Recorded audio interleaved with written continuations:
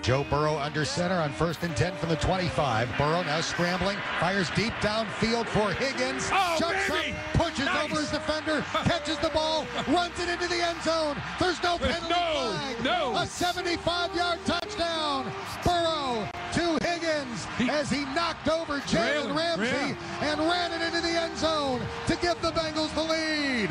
4th and 1, shotgun snap low, picks it up, left tackle block. Here comes Donald, and he spins Burrow around, who then tried to throw it away. The Rams celebrating on the near side. On downs, it goes to L.A. Just crushed my dreams. Boom. Sadness. That's the one. I do want to say congratulations to Humberto. He won the You Pick'em contest we were running here at Lotus throughout the football season. He is the winner. He won prizes worth of $500 thanks to his picks. If we do it again next year, make sure you sign up and play because you could be Humberto. But good job. Congratulations to Humberto for winning that. Super Bowl time again. Love it. Do you? I love Super Bowl time. You don't like the halftime show? Well, the halftime show. Take out that half what hour. What do you love? Take out the half hour that is designed to get people who don't like football to watch the Super Bowl. Brilliant. And, as a marketing strategy, of course. But Brilliant. As far as a football fan like myself who doesn't really like pop music. The sanctity of the game can't be interrupted. It's not the sanctity. It's just the fact that sanctity. I'm a crabby dude. That's what it is. I'm not talking about the sanctity. I get it. I get it. I am. I am. You don't market to me ever. All right. More important question for you. What do you think of the Rams going all in, building with first-round draft picks? I'm excited to watch another team try it and fail spectacularly. This is why I like what they did. I mean, when you have a player like Aaron Donald, you can afford to do that on defense. You can afford to trade several future first-round picks for the best cornerback in football and have it work out because a quarterback is only as good as a pass rush. And, and that's basically you got the best as a player and you got the best cornerback. That right there is a genius move. You get a player like Matt Stafford on some trades. You trade your former first overall pick for another first overall pick. And you thought it was more of you didn't think it was a lateral move, but it wasn't that much of a step up. I thought it was a big step up to get Matt Stafford. And then you get a guy like Von Miller, who's always been amazing. The only thing that's held Von Miller back from being considered like an all-time great is injuries. And he's still considered an all-time great by some people. He's amazing. So it's like right there. I just think that when you luck out and you get a player like Aaron Donald, it just opens up so many doors for you. And I think once you have that player that you can build around and who is that disruptive, then it's a little bit easier. It's a little bit easier to go, okay, we can afford to make this gamble. We can afford to gamble away the future. The interesting part about the Rams is in football, a lot of the conversations about, because there's a salary cap, about sort of value and how to build a roster and the best way to do it and all that. A lot of it comes down to how many players are replaceable by just an average football player, right? Running back's the position that's talked about the most in this regard because for the most part, you can plug in any average NFL running back and you're going to get the same production as most of the good running backs in football. It's not really running back dependent. It's offensive line and scheme driven. But the same is true for other positions as well. What's interesting about the Rams, and the point of all that is to say, generally speaking, draft picks are good because those guys are cheaper. And if you can get the similar production out of a first or a second round pick as you can from a free agent, you were going to pay $25, $30 million. The draft picks are more valuable. The Rams traded all theirs away. And that's what's interesting here is, okay, Aaron Donald, not replaceable, right? You can't just get Aaron Donald production, right? Can we say that about Von Miller? I mean, he certainly was at one point, but Von Miller was pretty good. I don't know that he was irreplaceable, but he certainly gave that next level. Jalen Ramsey sort of did the same type of thing. Stafford is replaceable by some, but quarterback is a more scarce position, so it's harder to get there. But it's just normally we talk about wanting draft picks because they're cheaper and because they can give you the same value. They can replace somebody that is really good but is making, too much money for a salary cap sport. And the Rams did the exact opposite. The Rams did not care too much about the draft picks. Now, one of the points that was made last week over and over, the Rams have hit on late round picks. The Rams have had a lot of really productive players that they've drafted outside of the first round, in the third and fourth round and stuff like that. And that's key too, right? Because you've got to hit on draft picks somewhere for it to work. When your third round pick at wide receiver ends up winning the Triple Crown in one season, I mean, that's incredible. That's incredible. The season Cooper Kupp has had is incredible. And he was also very good with Jared Goff, too. So it's like you get a guy like Stafford, then all of a sudden Cooper Kupp's value just skyrockets. He was, I mean, unbelievable this year. Yeah. I mean, he had 1,900 yards in the regular season. He had one other season in his career over 1,000, and it was like 1,100 or something like that. He had 1,900 this year. The one thing that I thought yesterday was with Cooper Kupp, and what really impressed me, is the Bengals knew they were going to Cooper Kupp the entire time. That last drive, they knew they were going to Cooper Kupp every single time, and they could not stop him. They couldn't come up with a scheme that would stop him. You know what's fascinating? His first touchdown catch, Cooper Kupp's wide open in the back of the end zone. Yeah. The Rams are inside the 10-yard line, and they are not, like... That's what I'm getting at. How is... Okay. Rams inside the 10. You have to have at least one guy that is just to guarding Cooper Kupp. That's not even... He's not even looking at play action, because what I can't... Was it Eli Apple? Somebody bit on play action, and that's why Cooper Kupp was wide open. How does that happen? Like, you've got to at least have one of your 11 defenders be like, it doesn't matter if they actually hand it off.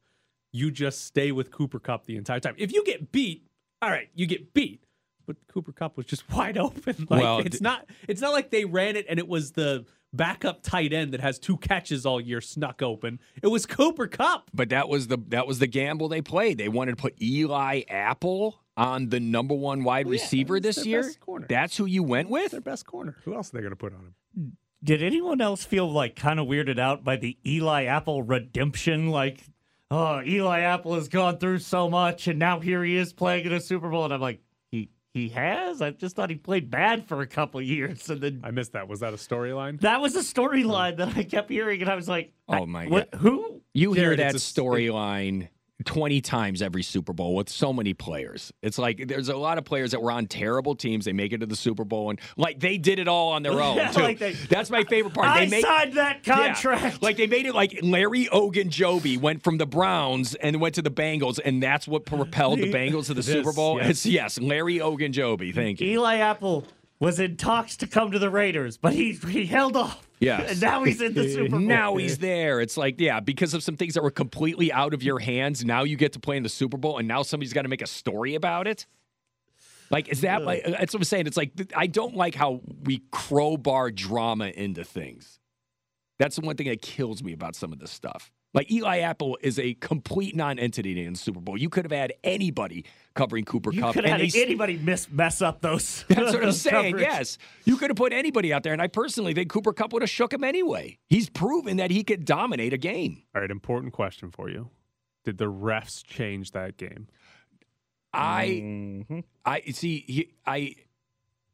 The T. Higgins touchdown was so egregious. It was so funny. It was so funny.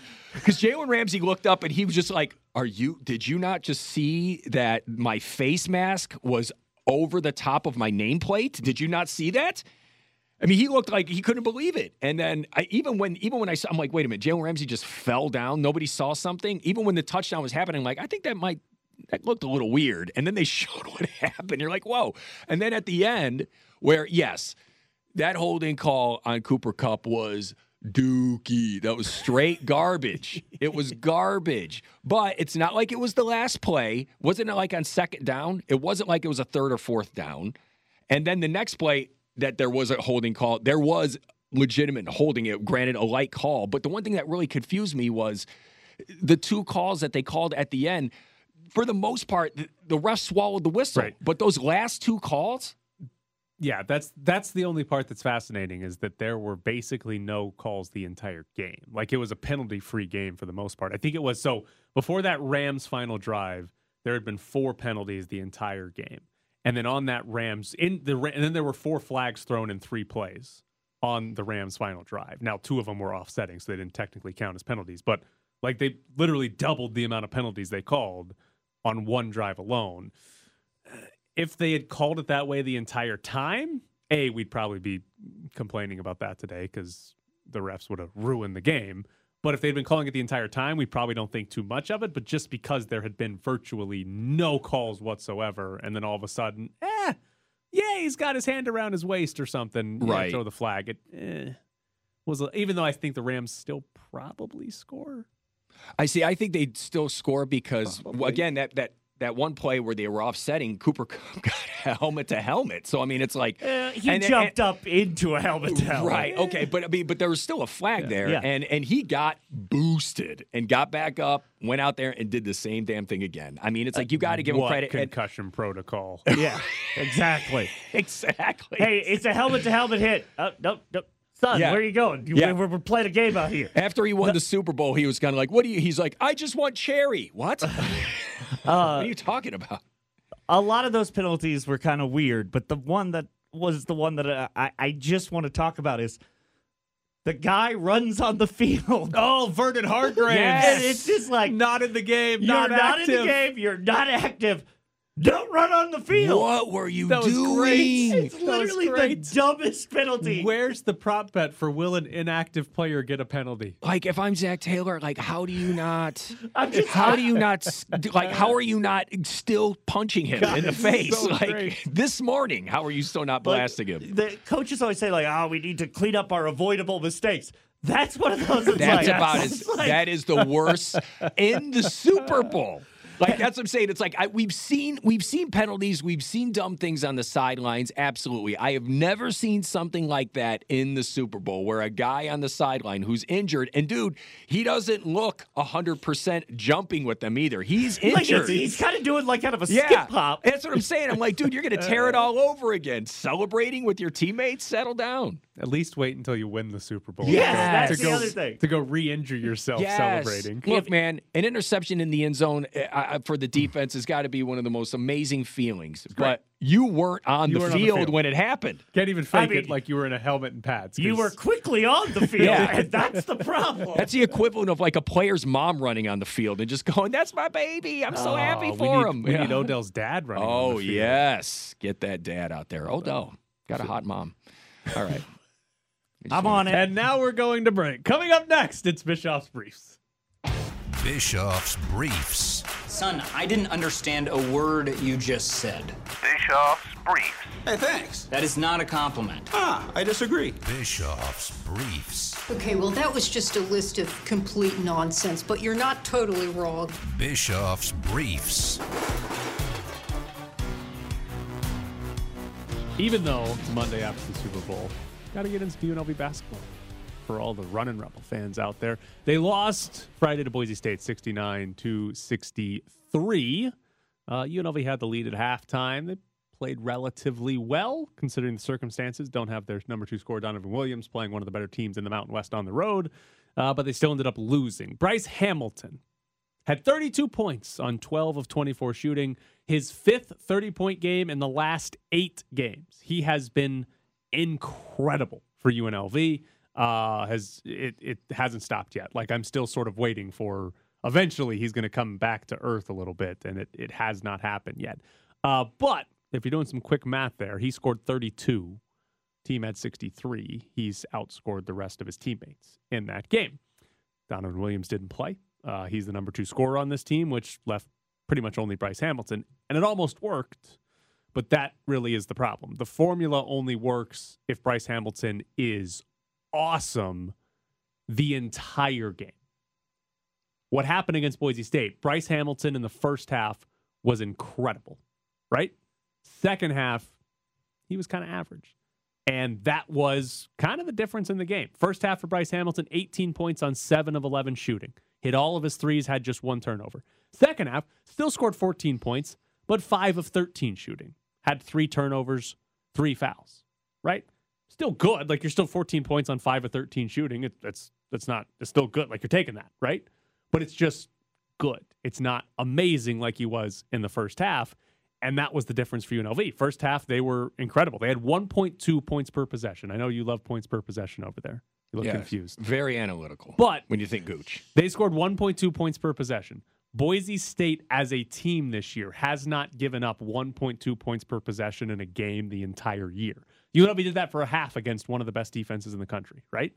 Second half, 0.8 points per possession. That's very bad. Only one team has held UNLV under that this entire season. It was San Diego State.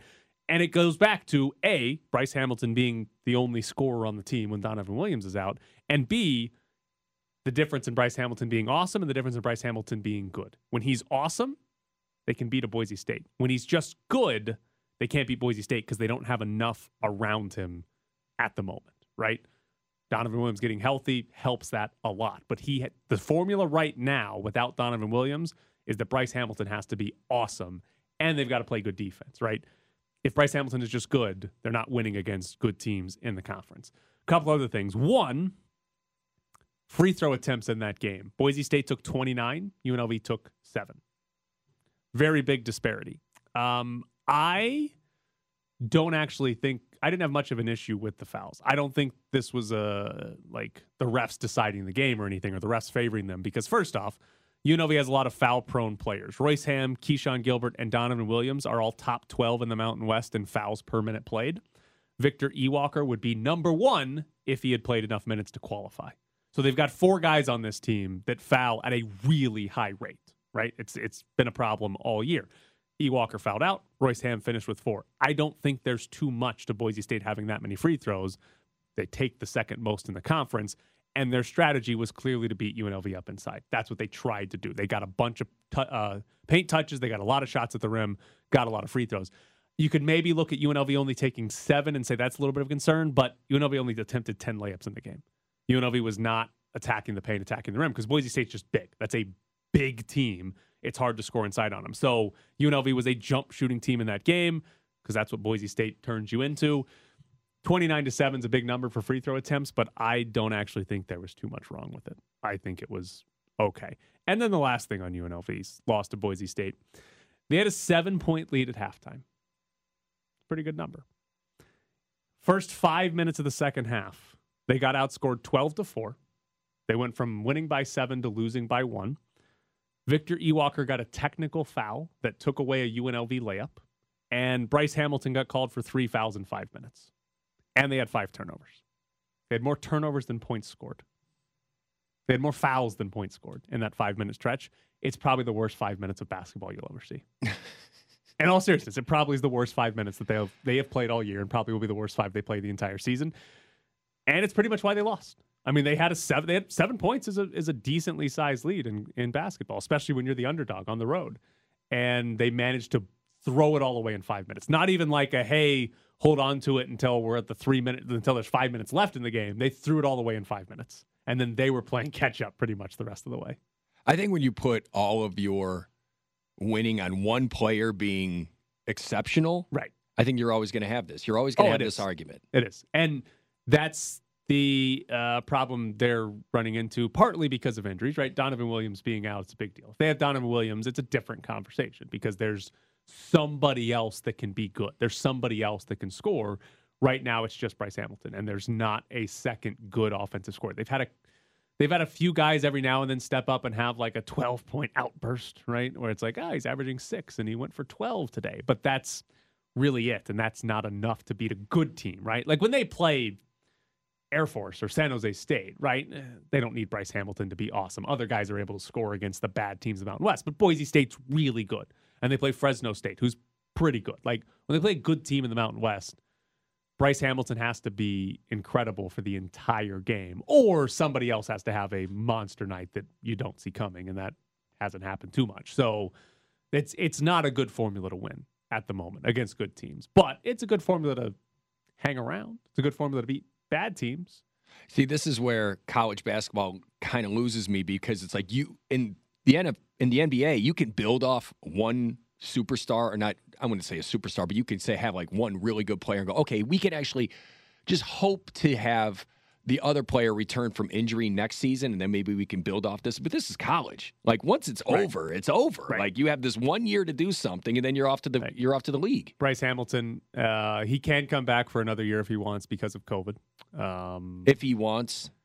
I'm curious what his draft status. Will be because he went through the pre-draft process last year because you can put your name in the draft and get feedback and then pull out and come back to college. He did that last year, and presumably the feedback was he wasn't going to get drafted. Otherwise, he would have stayed and gotten drafted. Do you think it wasn't going to get drafted, or was it going to get drafted into the first round? Wasn't going to get drafted. Okay. I think he's gone 100%. If he got told by teams we'll take you in the second round, he's gone. I think no doubt about it.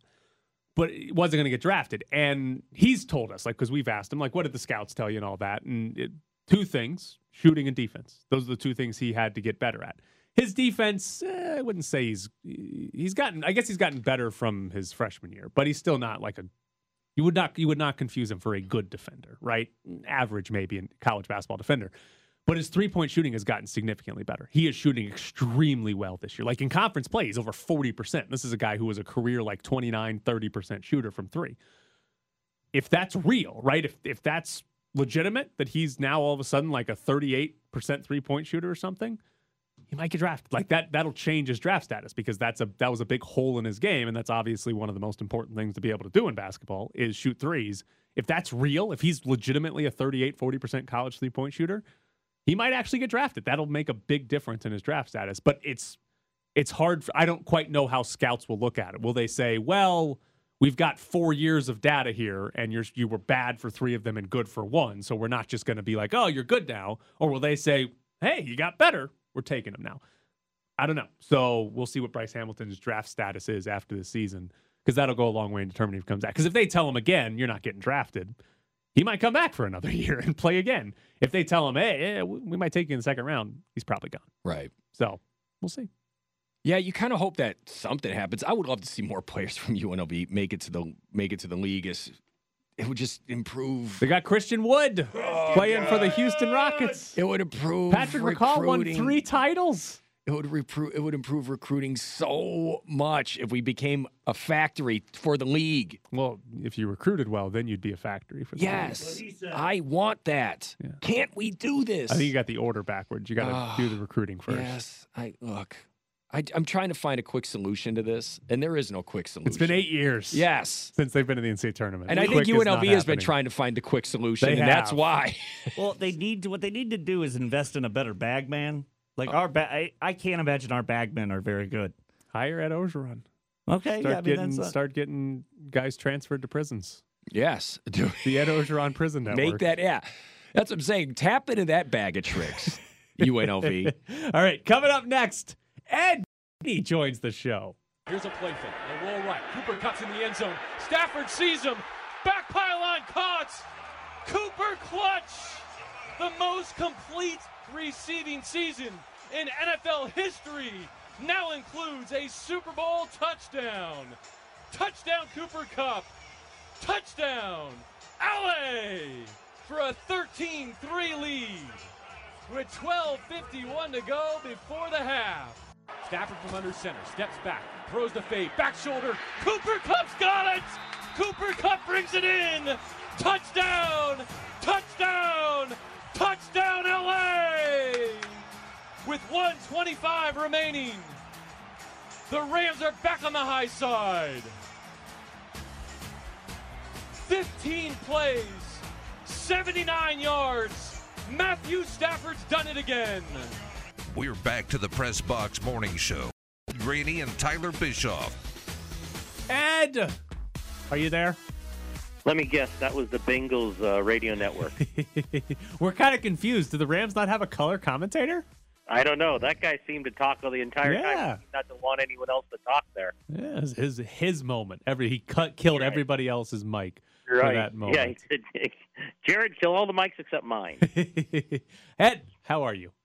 Good. How are you doing? I'm good. When are you at the airport right now? No, shortly. We'll be there. Are we going to delay you from being there 6 hours in advance? No, it won't be 6. It'll be 2. Oh, look at you, cutting it close. Yeah, I'm changing. Wait, are you going with Adam or Heidi? No, I am not. Okay. Different flights. Okay. I was hoping they were going to be upset with you for trying to get there too early. Oh no! Well, Adam would just not go with me. He would just he would just take his own car. He wouldn't go with me at all. would laugh at me if I said let's go 2 hours early. By the way, what was Day Adam after doing the Super Bowl, last night? man, it's gonna be crowded. What was Adam doing last night? Like after the game, all I see is tweets from him, like just random streets in LA where there's just crowd. Was he just wandering through the streets? let me just explain the story about Adam Hill. Okay, I went to high school with Adam. Yes. Adam and Hill, we've known each other a very long time. One time, him and I went to Hawaii for a wedding. Okay, for a mutual friend wedding. I went back to my room and Adam's like, all right, I'm going to go walk around for a little bit. Keep in mind, he had dress shoes on and he's walking like miles. And Adam is not what you would call a light man. Okay. He gets back and he's got a blister the size of a softball almost. And instead of just like popping it, he like rips it off. And he walks the rest of the weekend, and he's like, and I'm like, yeah, that's probably why because you don't wear shoes like that when you go walk long distances. Because that's the thing, he'll just get a drink and he will go. He'll just go where the wind blows him. It's the craziest thing. He loves to walk. You're right. Last night, being the intrepid reporter that he is, got back to the hotel and he said, I've seen on social media there's a lot of unrest down by, what once was Staples Center. Now it's, I think, a bank or something sponsors it. But anyway, down by the convention center, he goes, I'm going to go check it out in case, there's news, in case something really, really bad happens. He went down there. I think the police in L.A. learned their lesson with the Lakers last year when it got totally out of hand because I guess this time they were really out in force, and anything that happened, they were all over it. So I don't think anything happened to Adam. Haven't heard from him. I heard from him last night twice. Adam is the only guy. Adam is the only guy I know that will go sightseeing in Inglewood. Yes. But I give him credit. He walked everywhere this week. He walked to and from the convention center every day. So he does like to walk. He likes two things about him. He likes Starbucks every morning. He can't miss that, and he'll walk anywhere. So I give him credit. All right. Who'd you vote for MVP? We didn't get a vote. So who voted? I don't. They just who voted? Someone just announced it. I assume the beat writers for the teams in it, and probably the LA guys. I'd assume. Okay. I assumed it would. I assumed the entire press box would get a vote. No, way too many people. They couldn't count that vote. They couldn't unless they did it electronically. Yeah. But we didn't get a vote. So they just announced it at the end when the Rams were about to take the trophy. They announced it in the press box that he had won it. Wow. Okay. That's maybe it was rigged. I'm very concerned about the integrity of this MVP trophy now. I'm sure you are. It's very, very concerning. I have another important question for you. Which side of the field we're on? Did you get to see the halftime show, or did you get to watch the back of boxes? I watched. We were right to the right. Well, we were to their left, but we were in front of it. Okay, so you actually got to see the halftime show as opposed to half the stadium. The first thing they did in any Super Bowl I've ever been to, they actually piped in the noise of the press box. Beforehand, had we ever been in a indoor press box for the Super Bowl, like we couldn't hear it, like we just watched it. But this time they piped in all the music and everything, so it was pretty cool. It's a good experience. Gooch over here has the hot take. The only one on the planet I've heard say he did not like it. To be fair, though, Granny, I don't like any halftime show. I don't like it. Just show me a dog chasing a Frisbee. Give me some people spinning some plates. I don't give a rat's ass about who's singing on stage. I don't care. That is, as Tyler said, the first person I've heard say that. Yes.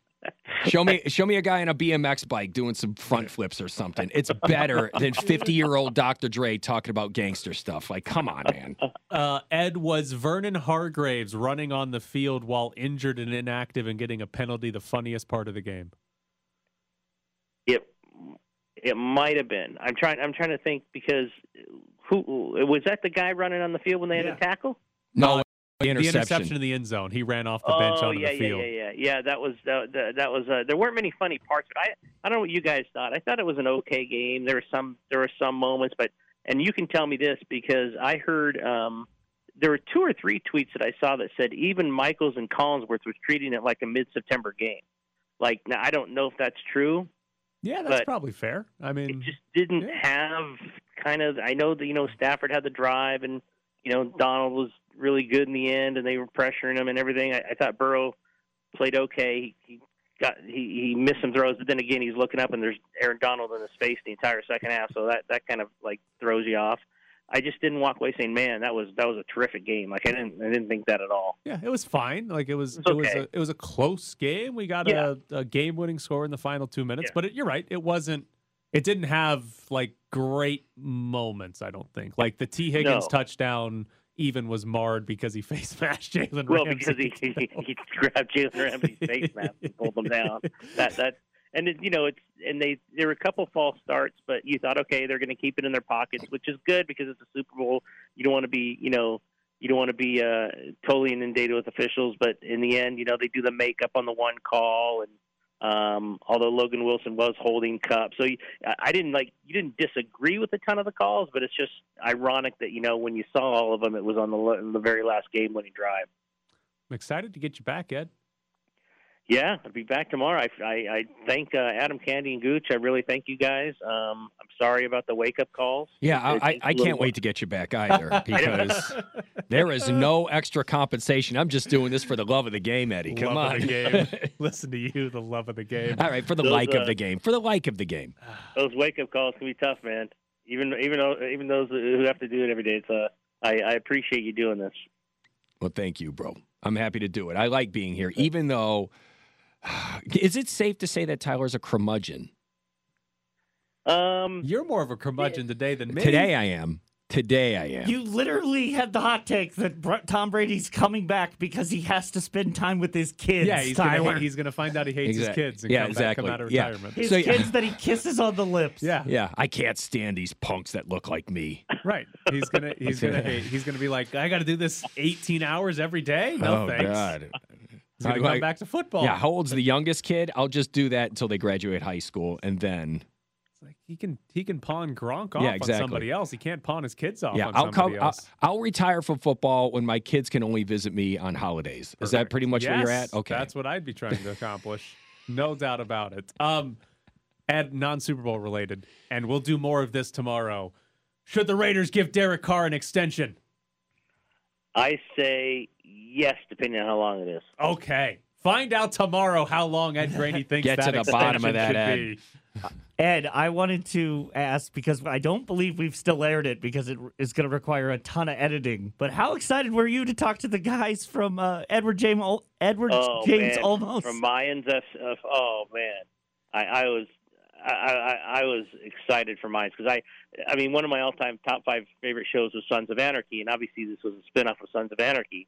So they brought along the same characters, and I was stoked to talk to that guy. Now, again, it'll take a lot of editing because the guy I like the most dropped about 4 or 5 words we can't drop on the air, of which I don't even think he said sorry for. I think he just kept talking. He kept it real. Yeah. I was excited, Jared. I was excited. If we can't play it, just go ahead and send it to me in a file, and I'll just listen to it. So wait, you guys did an interview that we're not going to be able to play because they just simply cuss too much? One of the guys, it'd be a hard edit. We'll just leave it at that. It has been. I'm telling you right now, if there is ever a movie that involves Southern California and Edward James Olmos is not cast in it, it's probably a diarrhea movie. I don't know who that is. He's an amazing actor. He's really good actor. Now his face needs some work. No. That's a testament to how good of an actor he is. Because he's so good. You're like, wow, his face doesn't look like stucco. It's the Tommy Lee Jones thing. Yes, but even exaggerated after that. It's like Tommy Lee Jones and Seal. Yes. Those kind of scars. I do not recognize this guy. Oh, wow! Man. You never saw American Me? Have you watched any movies or ever turned on a television? No. Like when it comes to honestly, he is this old guy, right? He's in his 70s. He's very now? old, but he's so wise when he speaks. You're like, dude, tell me, give me knowledge, Edward. I don't recognize him at all. He's amazing. No, he doesn't. He's not real. Can't be popular. I have declared him not popular. Watch Battlestar Galactica. All right, Ed. Thank you. We'll see you tomorrow. Right. Thank you, Gooch. Thank you. Later, bro. Take care. So there's Ed Graney. He'll be back on the show tomorrow. By the way, Jared won't be on the show tomorrow. Yeah, which I think will get us up to 10 straight days of not having me, you, and Ed all together on the show, which is impressive. Yeah, very impressive. Pretty good. All right, here we go. We got tickets. Pokemon to go see Volbeat. Volbeat is coming to Las Vegas. Thankfully, Gooch let us know they are a Danish rock band that's coming to Las Vegas. But they speak English. And not a bug-type Pokemon. Volbeat coming Servant of the Road Tour. They're coming to the theater at Virgin Hotel Las Vegas Friday, March 4th. If you want tickets, 702-364-1100 is the phone number. 702-364-1100. You want a pair of tickets to go see Volbeat? We'll take caller number 6 at 702-364-1100. 4th and 1. Shotgun snap low. Picks it up. Left tackle block. Here comes Donald. And he spins Burrow around, who then tried to throw it away. The Rams celebrating on the near side. On downs, it goes to L.A. You're locked in the press box. All right, I've got 2 drama-filled Olympic stories. Yes. All right, first off, we talked about last week, right, the Russian 15-year-old figure skater who tested positive for a banned substance? No. All right, different. I think that was with Adam Candy, then not you. Okay, that's fine.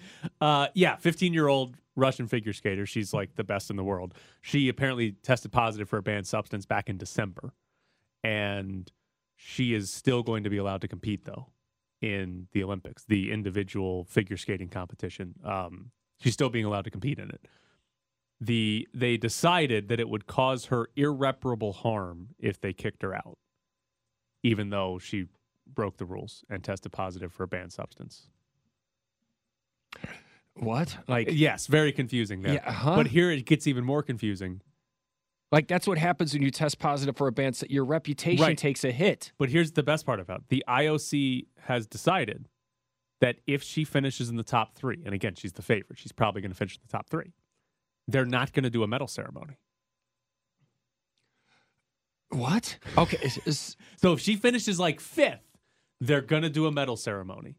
If she finishes 1st, 2nd, or 3rd, they're not going to do a medal ceremony until the case has been concluded, even though she tested positive for a banned substance, and I don't understand why it's not concluded. That's what I'm saying. It is concluded right now. Yes.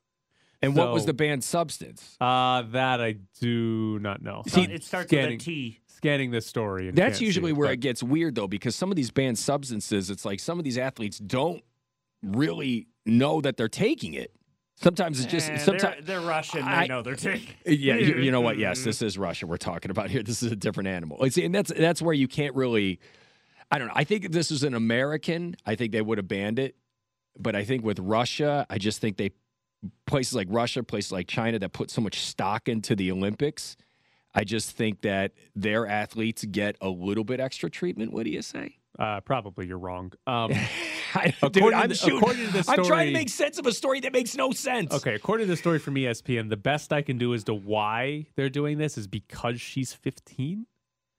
Okay. And being under the age of 16, you're a protected person, according to the IOC and the Court of Arbitration. Like, it wasn't supposed to be publicized that she tested positive or took a banned because she was 15. Because she's considered a protected person because of her age.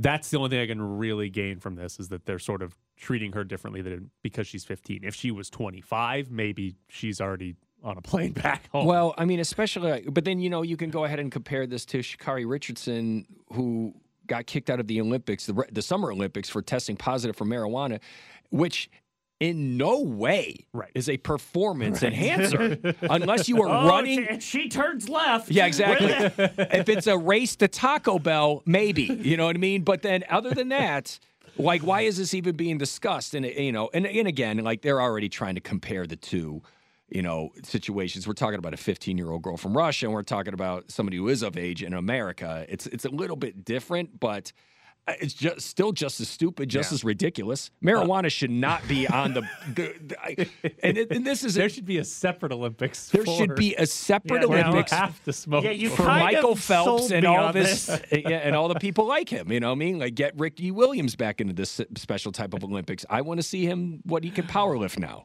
Another drama-filled Olympic story. Drama. Here's a headline: Snowboarders fed up with judging at Beijing Olympics.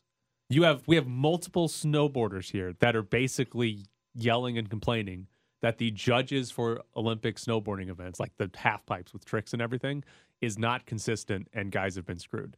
And reading through this story, there have been 2 major instances. One where a guy did not complete one of his tricks, but the judges gave him a score as if he did complete one of his tricks. And then another one where a guy did a move, I don't know, a triple cork, which had never been performed until then. And he did not get the highest score on that run of anybody, even though everybody that knows anything about snowboarding apparently thought he would. But here's the amazing part. The judges in this have limited replays. Like, they have to watch it live and try to give a score as quick as possible. And like, they're not allowed to like go back That's and watch impossible. replays. I mean, do you ever watch like snowboarding and ice skating and stuff like that? Like the way they judge, we're talking about a fraction of an inch. And by the way, I'm a little amazed that the snowboarders are more mad about the judges instead of the fact that marijuana is not legal for the Olympics. It's like, these are snowboarders we're talking about, okay? That is their Gatorade. So I'm just amazed, though, that like they're how are they not allowed to sit there and look at like 16 replays if they want? Like, how are we see the replays on, like, we're watching it, we see the replays. I don't know what's happening, but the guys on TV sound like they know what's happening and explain what the tricks are. And you're telling me the people judging them and giving them scores don't get to watch those replays? Could you imagine just how incensed you would be if you were a fan of ice skating like you are of the NFL? Oh, I'd be furious. Yeah, and a replay goes wrong, Yes. and that's a triple Lutz if I ever seen one. Right. Yeah. It's dumb. It's like the guy didn't do a trick and they gave him credit for it. There would That's just be stupid. videos of Tyler blasting his TV.